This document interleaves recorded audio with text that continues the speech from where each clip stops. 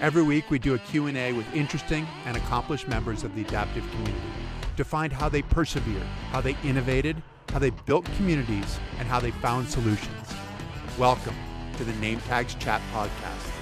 Welcome to the Name Tags Chat Podcast, where we talk with interesting and accomplished members of the adaptive community.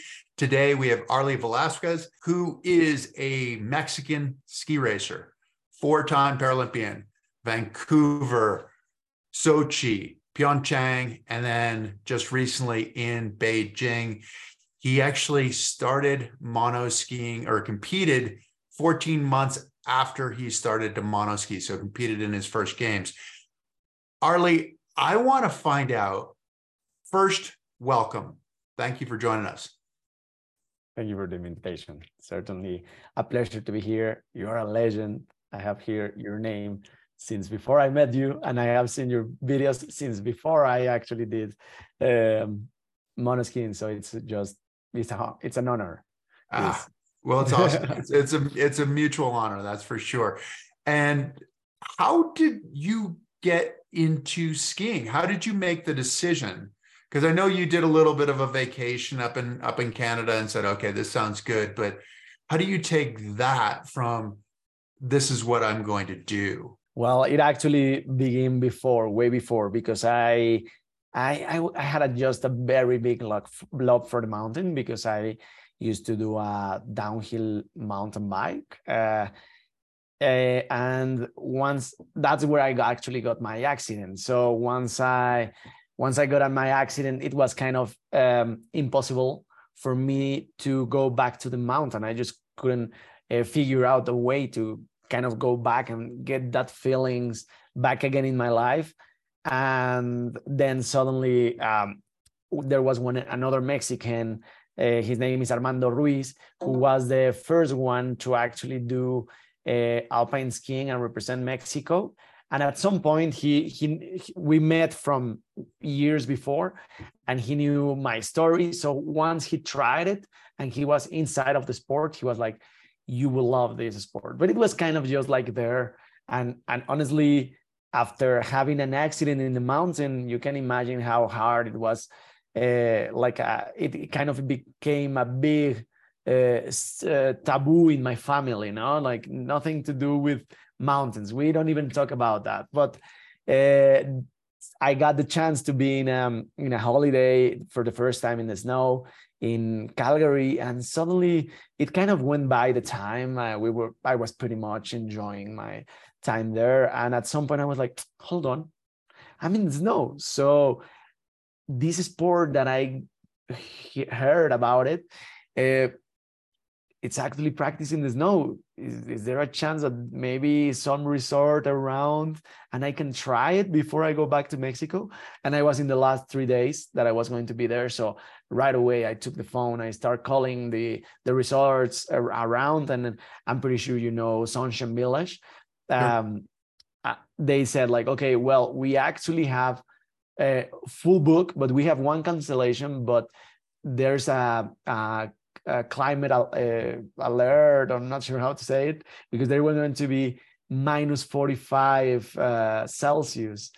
And I was like, way below, which is below zero too in Fahrenheit as well. So yeah.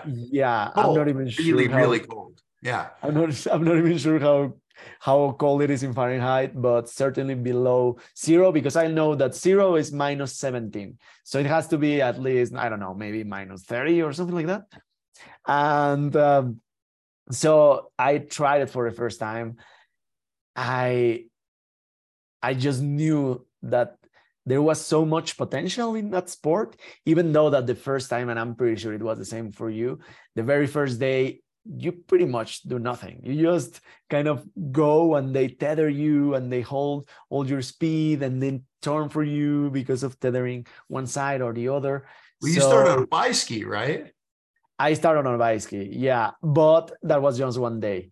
Right. And then right away in the second day, I was like, okay, but this one is the competition one? No, a monoski. So I was like, can I come tomorrow? Yes, to try the monoski, because that, and they were like, okay.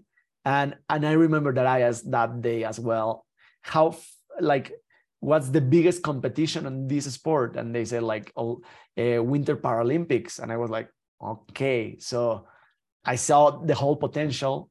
It just kind of blew my mind that day when I was coming down the gondola to the parking. I was crying because I just felt that I found my place again in the world. Well, you also, and you skipped over some of this on the biking side. So as a 12-year-old, you were a national champion, right? A national mountain bike champion, but up an age group, right? Racing like 19 and under as a 12. So you were a prodigy, right?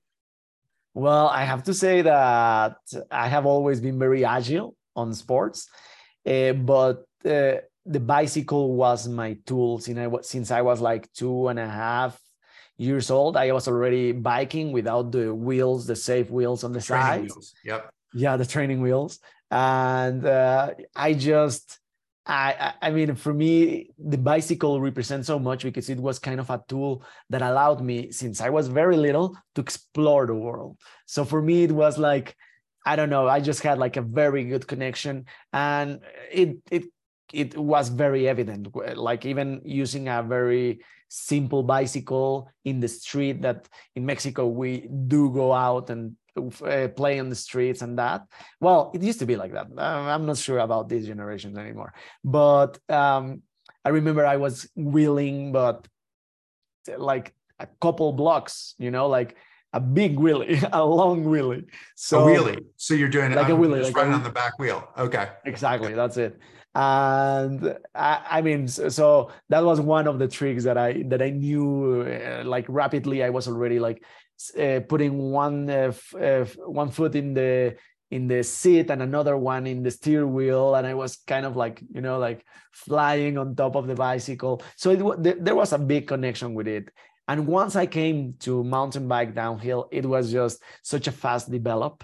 Because I was very, very well connected to my instrument, which have always been the bicycle. And then I got so like right away, the people kind of look a little bit of skill, and they were like, okay, well, let's help. And there was one guy who said like, I want to train you. So you have to do BMX during the week. And that was kind of like my main reason that I was very fast with the homeworks, because my mother was like, okay, you want to go train BMX, you have to finish your homework. So I was right away finishing my homework and going to train to BMX during the week. And then on the weekends, I was going to the mountains and practice downhill mountain bike. And yeah, the kind of the development was super fast. But it really came down to the moment where I switched the bicycle. I went from a very basic one to a one that it was very good quality. And right away, first race, and I got, as you mentioned, I was national champion. And if I would have been in the elite, which is like the everybody, like the open category, right? The open category, exactly. Right. I would have ended up in the rank 5 by the age of 12.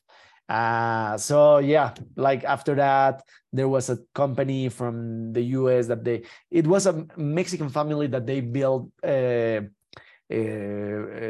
bicycles in the US, and they came to Mexico to kind of, because it was very interesting and it was very sound. Like this guy of 12 years old that it's already running like the older guys, like the open. So they were like, okay, we need to see who this is. And it was, and actually it was training for that national race that one weekend before the race, I over jump the jump that it was a ramp of 2.5 meters, would be something like 15 feet kind of thing, something like I don't know, that. like 8 feet. Yeah, like 8 feet. And then there was a gap of like 45 feet around. And then there's the receiver. And then, so I over jump and I passed the receiver. I landed it in flat.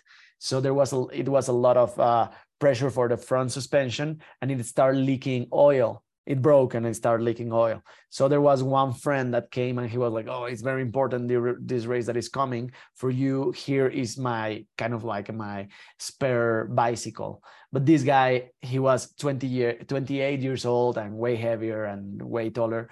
And I was super young, 13 years old. So I went to the same ramp and it kind of bounced me weird. I landed first on my head. My back got compressed, 2 vertebrae broken. And of course, all this, I knew about it after that. But the paramedics came, checked me out, and they were like, oh, you have nothing. Sit down. So when I sat down, the vertebrae that they were already broken, but they remain in their place, they actually collapsed when I sit. I felt like a big pain. And right away, after a few seconds, literally like 10 or 20 seconds, I stopped feeling from the chest down. Wow. So you did that. Then you were recovering. Then you went mono skiing. And then you made a decision to become a mono skier because this was replacing the biking. You were in the mountains. How did you make that decision? Because one, you weren't very good at mono skiing, and you decided that this is what you're gonna devote your life to. Well, it was weird because I saw the potential, but it was, you have hear about this kind of call that you have for something, and I felt exactly that. After that holiday in Canada, in Banff, I went back to Mexico. I talked with my mother and she was like, no, Arly, there's no way. Like if you want to do it, you can do it. But for holidays or whatever, like you're not going to do it like high performance. And it was the time I was 20 at the time. It was in 2009. And I felt that was the moment that I stopped being a kid and I became an adult, because I took my first big decision for myself. And since I was before that, I used to do music events. I had my own savings, right? So I was like, okay, well, then this time I'm not going to go with my mom's blessing, to say it in a way, but I'm going to do it anyway. So I sold my car. I flew to the border. And there I have a friend that he lives there. He helped me to get. So where on the border? Where did you fly to? Mexicali. It's close to San Diego. Okay. It's actually the place that he lives is called Algodones, which is very close to Yuma, Arizona, like 20 minutes or something like that. So I went there. He helped me to buy an old, it was a Ford Explorer 97 for, I don't know, like 2000, like $2,500, something that I could afford. I was 20 and I had just my savings and I was going by myself and with my own resources. So I took that car, I insurance and everything that I needed to do. And then I went through the border. At that time, there was no GPS. Oh, there was, but they were super expensive at that time. So I was going with my, like all the print sheets of the directions, and you get to go out there. So it was a whole like a whole adventure. I was doing it by myself because, of course, I was not even thinking about covering the expenses of someone else who could help me. I didn't see it even as a possibility. And Did you know where you were going? I mean, you flew to your friend's place, and then you bought the car. Where were you going from there? Had you made any plans of a place to go in the US or? Yeah, definitely. Yeah, because I did say I skipped that part, but I did it for the first time in Banff, and then I went to another trip with Armando. Actually, I did it in Banff by myself, and then I was like, Armando, I felt this. I know that there's a big a big panorama there. I feel it that I can be very good on this sport. So he was like, oh, I'm actually going for some races in Park City. You should come because they have a big program that is called the National Ability Center. And I was like, yeah, I go with you. So I went with him. I right away when I got to the National Ability Center, they were like, oh, you know how to ski? And of course I didn't know, but I was already like one day in monoski. I was like, yeah, sure, I know. So they put me an instructor also in a monoski with a volunteer, and I had to learn quick. I had to really make it happen. And luckily the National Ability Center is actually a really great place. They have a very good attitude, and the instructors that I got, they were super good, super patient. Yeah, I developed quickly in order to be kind of autonom. I'm not sure how to say that. Independent, yeah. Independent in the mountain. So that was the first step. And then right away I just went back to Mexico, and that's when all the rest. So the place that I was going was Park City before going back again to the National Ability Center. And right away I joined the race team, even though that I was like super bad.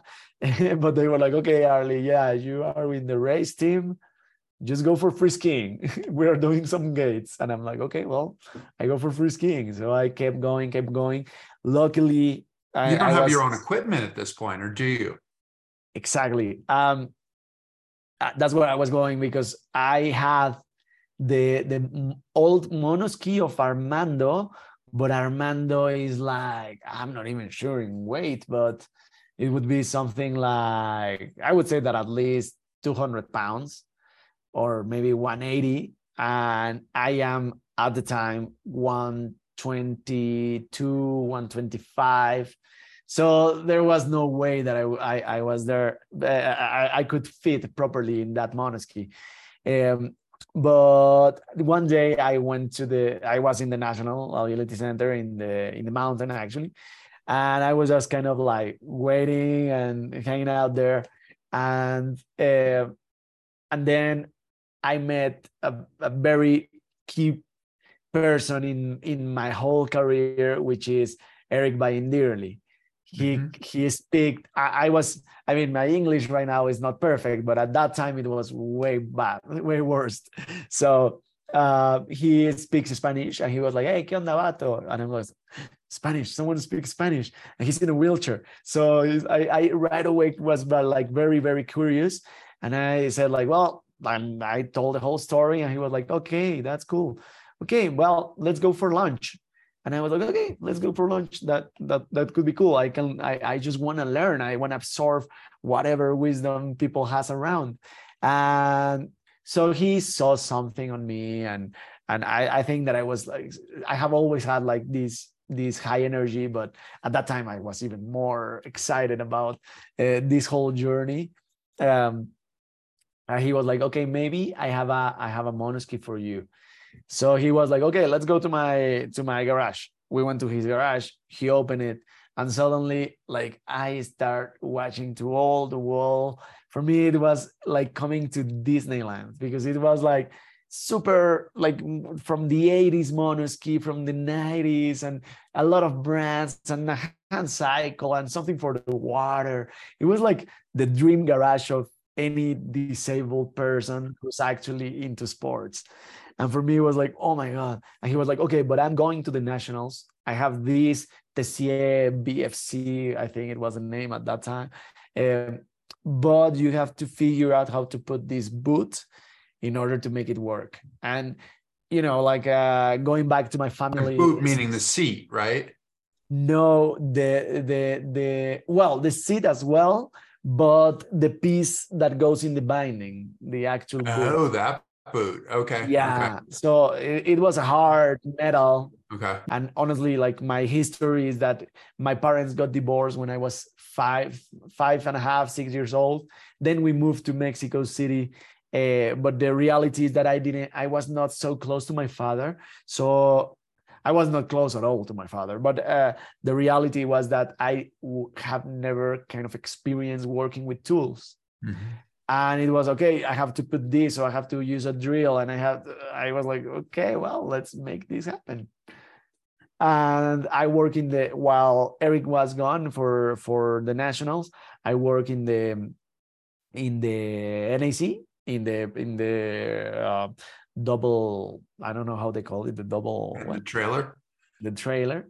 And they had like the tools and drills and that. I used them, and then I definitely went to try it as soon as I finished, which it took me one day, and the next day I was already going through Sheamus. And you know that, I'm pretty sure you are very familiarized to that run, and there's always like these Miller's photography, or you know, that the guys who the guys who were there in the middle of the mountain taking pictures, and you can enter to the website, and there was a big watermark in the center. But for me, it was kind of like the feedback that I needed to do. So in order to see how I was skiing, my position and all this, and it just became kind of like my dynamic every single day, going there and try to ski better, getting the pictures and looking in the website, of course, not buying them. I was super low budget at the time. And yeah, like little by little, I remember taking the screenshots. Don't say to them, please. And I was sending them to Eric, and like, hey, how do you see my position?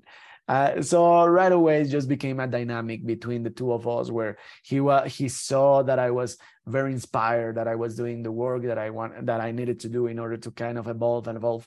And suddenly, yeah, I would say months later, we were already looking into YouTube for how to build carbon fiber, and then we were building our own equipment in carbon fiber. Of course, he was modifying the whole monoski in order, you know him, so he's very tinkering all the time with all the equipment. And for me, that was a key thing, because I always say they are called adaptive sports for a reason. And I think, first of all, you have to adapt.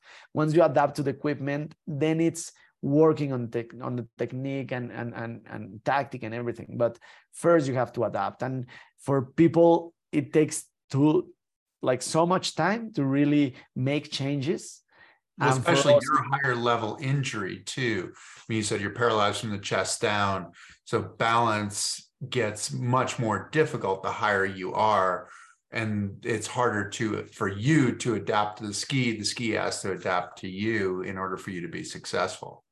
Certainly. But not a lot of people, and you have it really, really clear on that. You know it perfectly. I think you're also kind of high, or what's your level? Like T10, so a little bit lower than you, but still the same kind of thing, where I just don't have a lot of the muscles, the stomach muscles. Yeah. And I'm pretty sure that you went through the same thing with the coaches, that they are like, no, don't work on your equipment. Just train hard, just train harder, and go to the gates. And it's like, be a man up, man, come on. And it's like, oh man, I swear there's something that is not working. And they were like, no, you just have to ski. You have to train harder. And it was like, okay. But I kind of found my way in between those two worlds. Eric, who is the most tinkering guy, and then the coaches who are like, man up and train harder. So I remember lots of days that I was coming back from the snow. I knew that there was something that I could improve on the monoski. So I asked the help with Eric, and of course all the tools and everything, and in his house. So we went through that, and then putting apart the monoski, getting things fixed. Sometimes it was the carbon fiber, so it takes so much time to set the epoxy and all this. Putting together maybe early morning, 5 a.m., putting it together, finishing at 6:30 and going to the mountain to train that same day. Right now, I actually have no idea where I had the energy to actually do that, because if you tell me to do that now that I'm 34, I will be like, no, there's no way. But at that time, I was super inspired, super motivated, and I was doing it. And I think that it, as you said, like and at some point I was ranked 10 in the world. So it helped me to have a very fast develop, I think, this willing to work on my equipment, to train every day, and to leave my whole life behind and go to this pursue this call for sure. And you're ranked 10 in the world before you went to Vancouver, is that right? Or was that later on? No, when I was in Vancouver, it was I think 10 months after I started. So I literally was one of the last ones, but I finished both races. So that was kind of like slalom and giant slalom there. Yes, exactly. Because it's the only ones that you can get wild card. So I was not even qualified. But once I was in Sochi 4 years later, there's where I got to that Paralympic rank 10 in the world in downhill. In downhill. How did you get good enough going from not being good at all, not having your equipment, having to play with your equipment? And I think I had read it was 14 months or something from when you started until when you qualified or when you showed up in Vancouver. How did you compress that? How did you get good enough that you said you were on a bit of a discretionary choice? I mean, developing country kind of situation, right? Because there aren't a lot of Mexican skiers, so they're looking to diversify the field a little bit. So there was an advantage there, but still, like, that's hard to do, to be ready for the games. Honestly, like, I went all in, and that represents that I was in Park City from February 2009 all the way until April when the season was over. Once it was over, I went to Mount Hood. Once it was over, and then I went to Mount Hood with the Winter Park team, the NSCD. And they were there, I think it was a couple or 3 weeks. And then I kind of talked with the people in the place that we were staying, since I already got the season pass. Then when they left, I stayed there. And it was, I mean, the whole story, and I don't think not a lot of people know it, but the reality was that there was this guy who rented the place to the national, to the NSCD. And once they left, I was like, hey, what, can I rent a place? And he was like, yeah, but it's kind of like very expensive. And I was like, okay, but how expensive it is? And he kind of saw something in me again. It's all these people, I think that they are angels that come to my mind, to my life. And suddenly he was like, okay, I can do something for you. I will put you in the apartments that they are kind of recently, that the people who rented recently left it. Mm-hmm. And I was there for maybe like 3 days. And then I was switching to another one in between. I was pretty much switching from apartment to apartment in between reservations. And he allowed me to be there for free, you know? So it was, I mean, but like this story, I have so many. And I was skiing the whole time, every single day, because you know that once you go to Mount Hood, you can ski from 7 till 9, and then it's a slash. Right. So I remember that I called my sister and I was like, okay, well, I'm already here. Come, and I need help in order to record a video because I need to go back to Mexico and find sponsors, and I need to show something. And also, I think it was a big advantage that I studied film direction right before going to the mountain. It kind of helped me to know what I wanted to communicate on the videos. And she came, I taught her first how to ski. Then she was in the mountains helping me recording things. I remember that I put a Tool song on it, and I was and then I got a nice video that I came back to Mexico once I finished Mount Hood, and I started talking with lots of people. And I was lucky enough that there was some people, some angels, some coincidence that they believed in my capabilities, in my talent. and they kind of they were like, okay, well, we bet on your project. Here it is.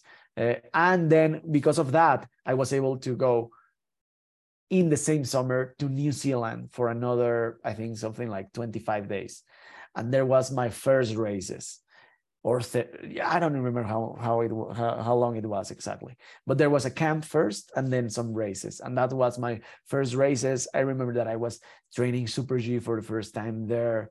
I had a big crash. I ended up in the hospital in New Zealand. But then I came back to Mexico. I kept looking, like finding the way. And so for these last two camps, I was with the NSCD. So that season that came right after that, I was in the winter park for the whole season, and I was training hard. And then I ended up going to Vancouver. But honestly, my level there was barely good to finish, barely good. It was not competitive at all, which it was kind of in that short time, I became the best Mexican out of the two. But honestly, like Armando had not like he was also capable to go down the mountain, but not really racing, Mm-hmm. And but I knew, and I had it really clear. This is just the first step. I have to go. I'm going for Sochi. That's where I wanted to really really make it. And during those years prior to Sochi, they became very important because I was growing so fast. Suddenly, I was in Winter Park in some races, and I ended up in second place, right? In third place with I forgot his name, from Australia, and Hit Calhoun. I was sharing the podium with the two of them. Oh my God, he's gonna be super mad. I love him. But anyway, then after that, I remember that I went to Kimberley. It was a long road trip to get there. I was with Chelsea as my coach, and Ben Huling was also in the team. I'm pretty sure you know him. Yeah. And it was such a beautiful, because I had already been there before the year before, and they happened to take pictures randomly of people, and I got to the place, and I was in the main page of not how to the face of the news page, the front of the page. news, Yep. The front page. That's it. Yep. The front page of the magazine. So I don't know, it kind of like all the signs that they were like shining there, that it was a really good moment. And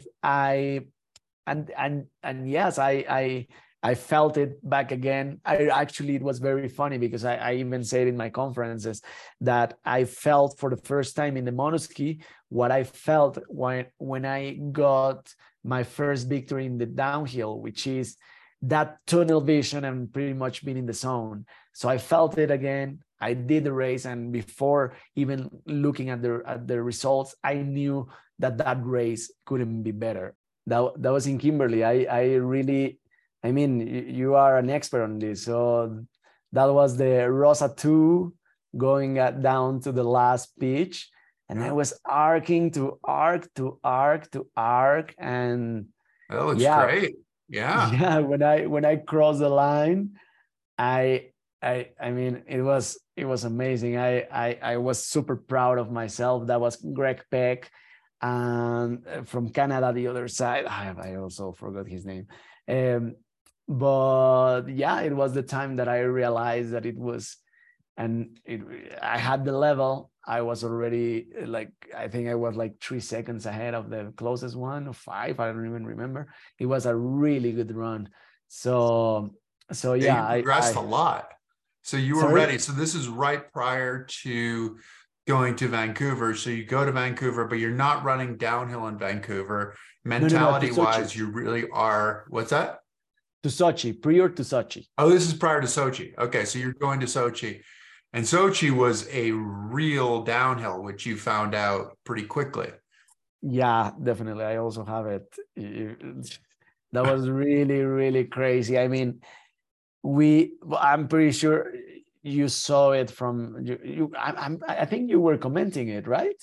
I was doing the commentary. Yes, Yeah. I was doing the commentary. That was a really, really, really long race because there were so many helicopters that came and took people off the course, particularly the male monoskiers. So we had the race where I think the women raced the same day, and the women raced and then they were done. And then you had the visually impaired, then you had the standing, and then you had the male monoskiers, and the male monoskiers were longer than all of the rest of the race because it kept stopping. And as a commentator, we didn't know what was going on because it would stop and the camera would just be focused on a gate or a gatekeeper, and nobody's telling us what's happening. All we're seeing is just what you can see on the fields, on the TV. So it was, it was because, And what happened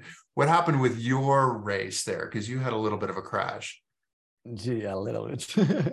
Yeah. Like you just described it. It gave me goosebumps because it was, I mean, I don't know. I'm pretty sure you had the same feeling, which is something that it's kind of crazy that we even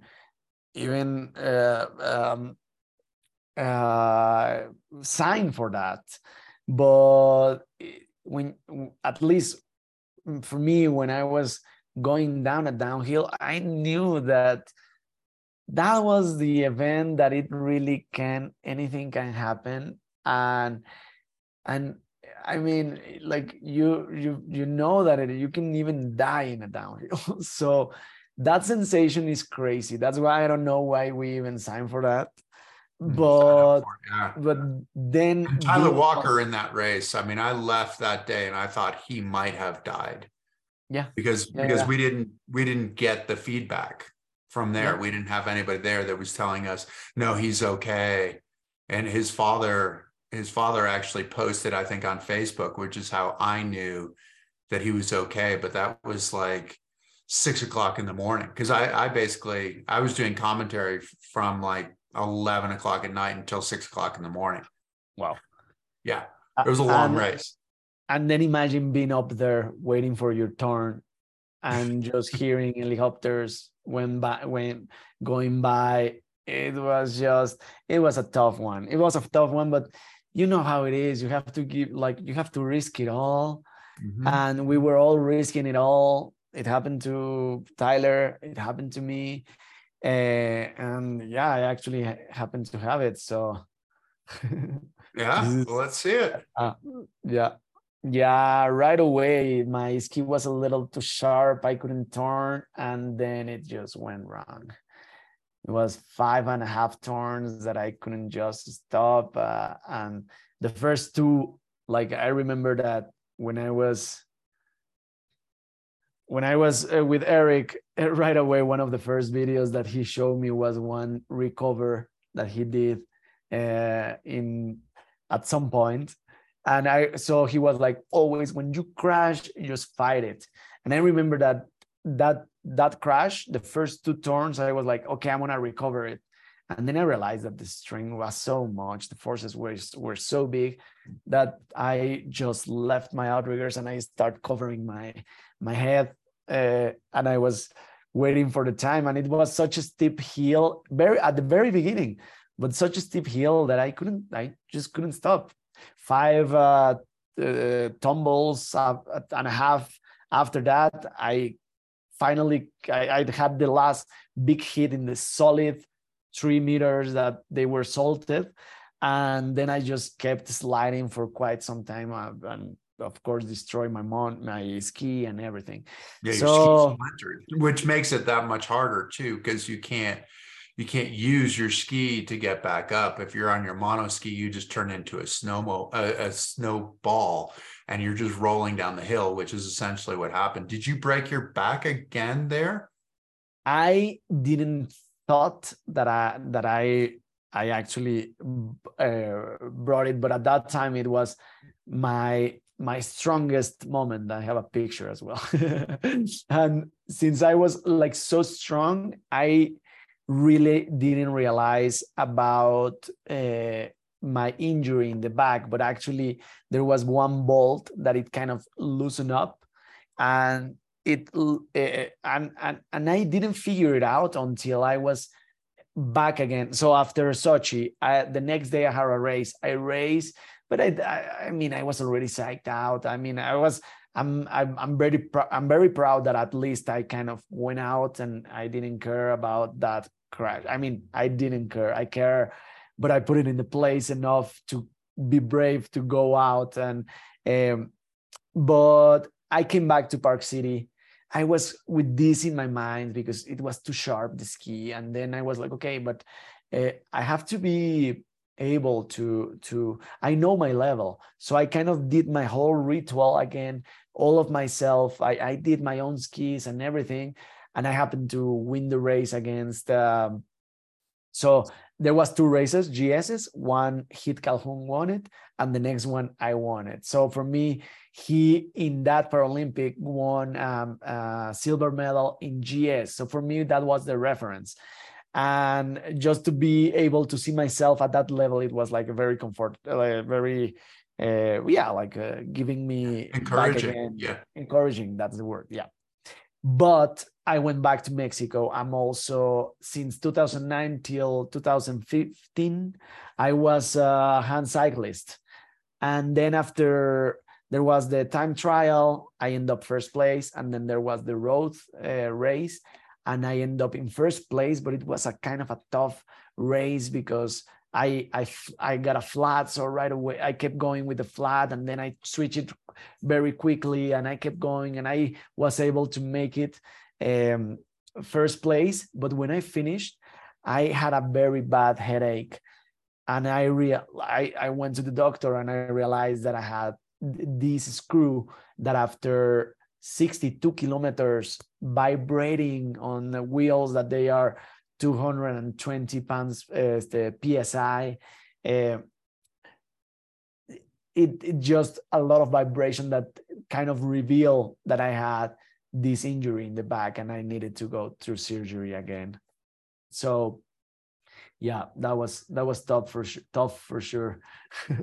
Well, so we got a little bit on your career, and you ended up competing in 2 other games as well. But not only have you competed, you've effectively been the Mexican team at 3 of the Paralympic games that you've gone to. Yeah. But you're the coach, the trainer, the organizer. What is that like to be able to be forced to do all of that organization to make sure that you're getting into the race, that all the paperwork is right, that you end up going to the right places, scheduling all your training? What is that like? I mean, that seems like you're out on an island. It's hard. It's super tough. It's super tough because it's you have to divide your energy into so many things that you are also responsible of that, and you have to make it properly. That I could never be just an athlete. I had to be so many things a part of being an athlete. And I have to say, at some point it was, I felt that, yeah, like, oh my God, this is too much. I would have loved to be born in a country with a ski culture and just belong to a team, just focus my time on training, working on a gym and resting. And that was not my case. But in the other hand, it really pushed my boundaries, and it demanded from myself to develop as a person.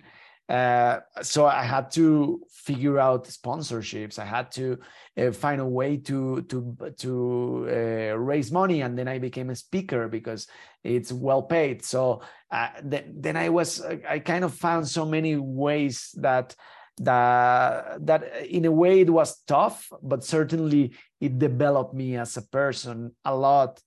And I think I mean, there's no mistakes. I am super proud of what I achieved, what we achieved, because at some point I kind of configurate a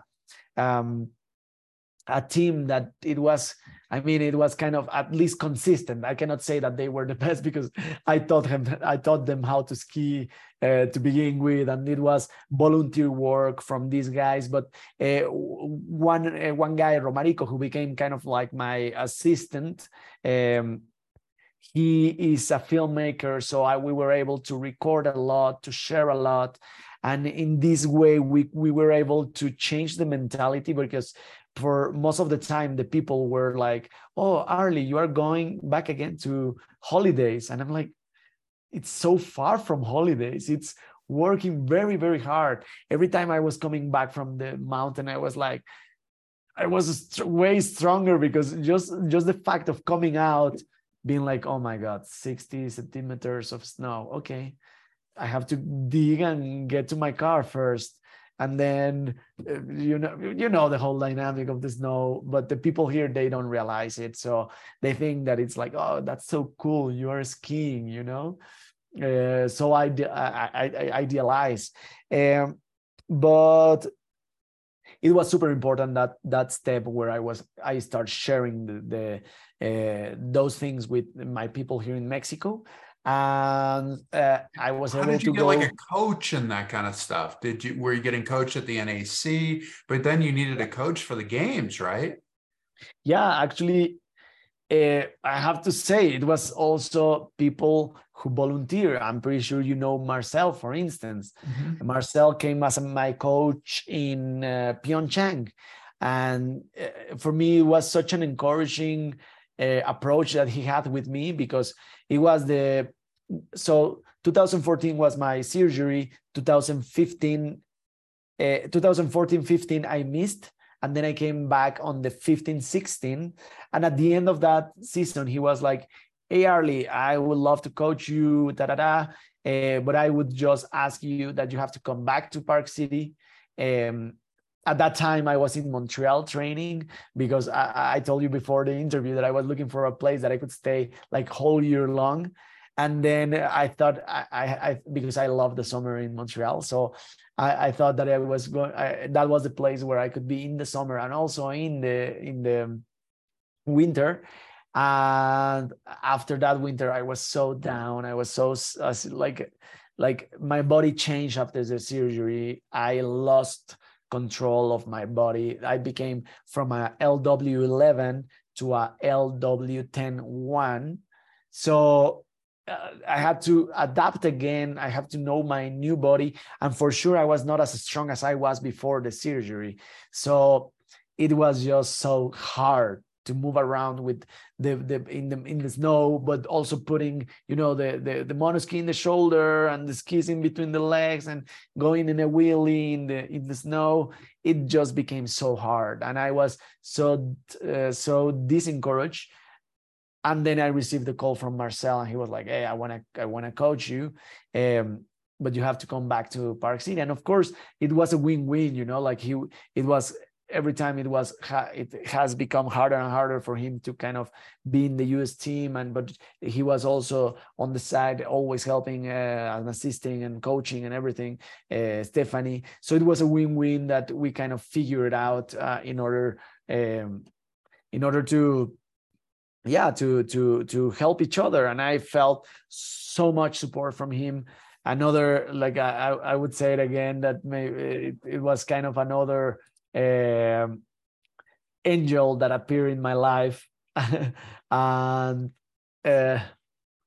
yeah, like I came back to Park City, and it felt so good to belong.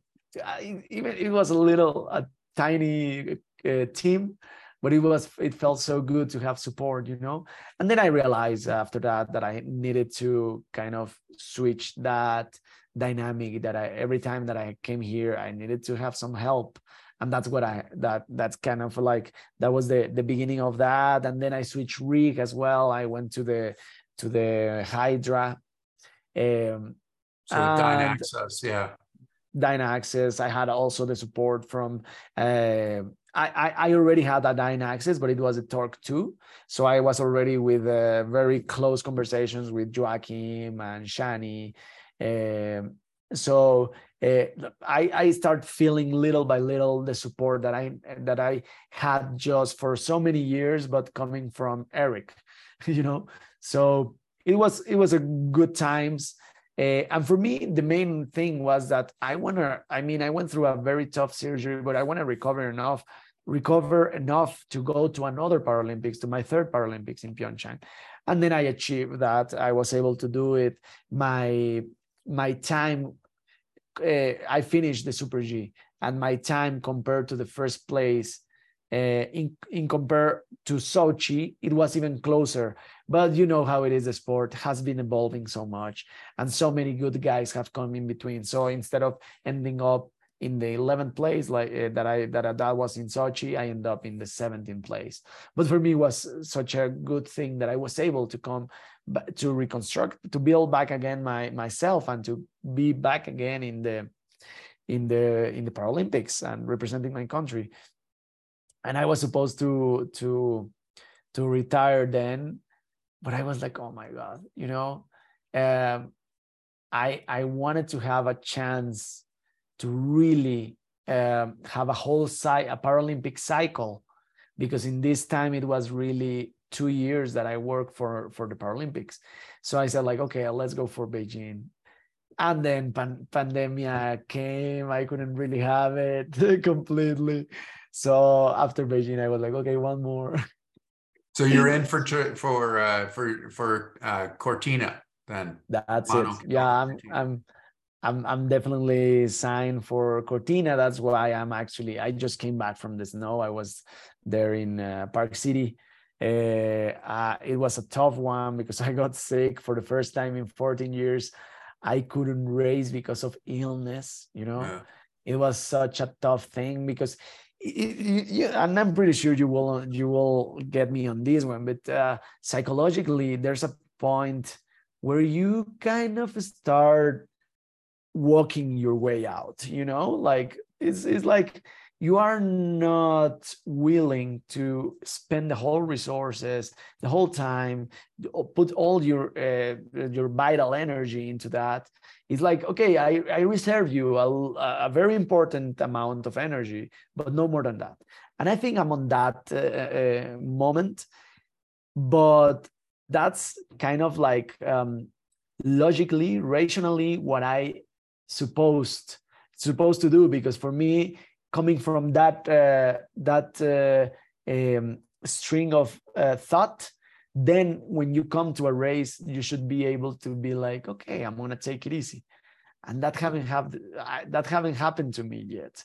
I'm still getting into the gate, and it's like, you know, I'm going for all. And it was very tough for me to be like, okay, I'm in the I think it was over 100 in Fahrenheit when in my temperature the night before. I wake up in the morning, and I was like, okay, let's go for the first race. And I was coming with a friend, and he was like, he grabbed my shoulder, and he was like, Arly, I don't think so, man. And he's like, but man, I have never missed a race because of illness. And he was like, man, there's always a first time, and it's okay. And I swear that was it was so tough for me. Like, come on. I remember that I dropped a few tears, and I was like, oh my God, it's so hard. Even though that I'm in this stage of my career, it's so hard. And then I just went back to bed. I rest for a whole day, for a whole night. I had fever still in the night. But I wake up in the morning feeling way better. And I went to the races, and I won the race. I mean, there was good guys, maybe not the best ones, but it was, for me, it was such a redemption, I think is a word. Yeah, to come back. What's talking about redemption in some ways? What do you have on your suit, on your downhill suit, and what is the significance of that? Well, in this one, in the last one, it's skulls, and I think it's a thing, a very Mexican thing. It it comes from the Dia de Muertos, which is a big celebration here in Mexico.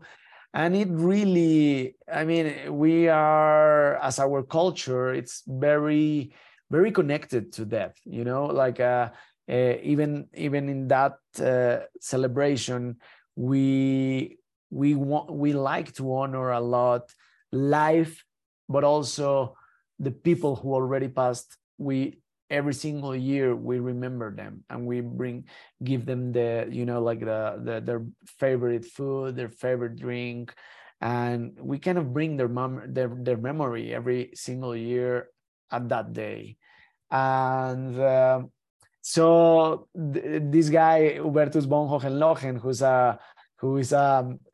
he's an Austrian, but he was actually born in Mexico, and but his parents are from Austria. He is a skier, and he happened to represent Mexico, I think, in 5 or 6 Paralympics. And so he's quite a figure in the Olympic side, and he's the one who have been designing on all these suits, and I really like them. And at the beginning, like the first one that I wear was the mariachi in Sochi in 2014. And for me, I saw it and I thought, I don't know if it was kind of a joke, you know, like I was like, I don't know how to take it.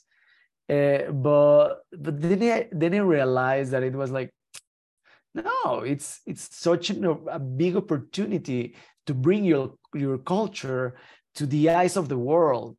And then it just changed the whole significant, the whole meaning for me. And it was super funny because like all the people wanted to change their suits with me. They were like, oh my God, I changed my whole my jackets and everything just for that. They wanted to trade with you. Yeah. They wanted to trade it. Exactly. But it was just I mean, a dynamic that it was kind of funny, but at the same time, it kind of fall into my head, like like I realized that it was such an opportunity to bring my culture with me, to be super proud about it, and just being sharing it with the world. Because I mean, the Paralympics, how many eyes you have on that event, and you have that opportunity. I think it's super cool. And in some ways, it's almost kind of like, you know, with your accident when you were a young kid, where you sort of, in some ways, it's almost like you kind of died there and then you came back. And then with your accident in Sochi, similar kind of thing, you know. So in some ways, my interpretation looking at it was like, oh, so this is kind of, it's representing Arly's journey as well, and the strength, and just how much people respect the people who have died, you know, and that they're the ones who kind of know, versus the people who are because what is it with the skulls? The skulls are actually like also the calavera, right? Are that are like the poems, right? That they're making biting poems about the living people. Like the living people are kind of the weak ones, whereas the people who've died are so I was just looking at that, just wondering if that is part of who you are moving toward Cortina in 2026. So you actually make a really good point, because for instance, I have felt 3 big times where I have died and I have come back, and not just one. It was kind of like very real. In the last surgery, I entered in a shock and all my organs stopped working for a little bit. I was in an induced coma for 3 days, and then when I came back, it was kind of like rebirth, you know. But also for me, it's like my normal birth, in like my regular or natural birth in 1988, and then in 2001, 13 years later, I rebirth as now acquiring this injury, and now living life in this other side of the coin. And then And then 13 years later, casually, it was my accident in Sochi, and there was like this surgery when it went like super tough. And yeah, so for me, I in those big moments is where I realized that I have died. Something about me has died, and I have reborn. And actually, now I realize, and I know that it happens the whole time. Every single time that you like. For me, I like to say that when you do an expedition, when you do a trip, when you read a book, when you when you have like like some kind of experience, you ascend, like when you did the Kilimanjaro ascent, something about you really dies. You have a new perspective, and a new you is born. So for me, I have experienced that, like, I mean, mainly in those moments, but I had to say bye to identities that I was kind of married to, and then welcome to new things that now they represent me more. And that was the case for sure when I broke my back in mountain bike downhill, and then I have to give a new meaning to my life, and I kind of found this new meaning in monoski. But it was also the case now that I know that I'm ready for new things, and I'm pretty sure, and I'm sure you can speak about this way better than me because you went through this whole process.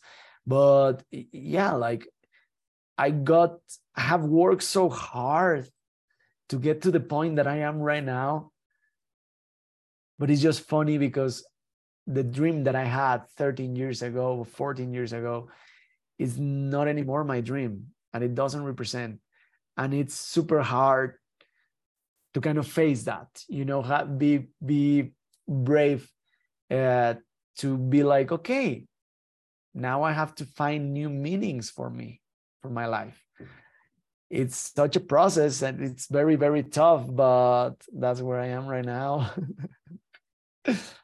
Well, you've done an amazing job thus far, and I'm sure you'll figure it out. But I know that that can be the biggest challenge when you have that single goal and you're following that goal, and for whatever reason it doesn't mean as much anymore, or you fail to reach it, or whatever it is. It's time to change. But that is the beauty of life in a lot of ways too, is that you realize that you have to keep reinventing yourself, and it continues. So I look forward to seeing what you're going to do as you approach Cortina in 2026, and what that means, and what your goal is, and also what you're going to have on your downhill suit. So Arly, thank you so much for joining us. Thank you, Chris. Thank you very, very much for this talk. I think it was super cathartic. And definitely it's such a pleasure to share not just my story, but also your perspective about life. And I confirm that you are not just a great skier, but also a person who have go deep on their mind, their feelings, their soul, your physique, and you are such an inspiration for me. You're a legend, and in so many ways. And just thank you very much for this space, Chris. You're welcome. Thank you. Wow, you're making me blush, but thank you. I appreciate it, and look forward to seeing you out on the hill. And thank you to all of you for tuning in. We really appreciate you joining us. The greatest gift you can give us is to tell your friends. Tell your friends to tune in, like us, follow us, subscribe, and we'll continue to bring you great content. We'll see you next time.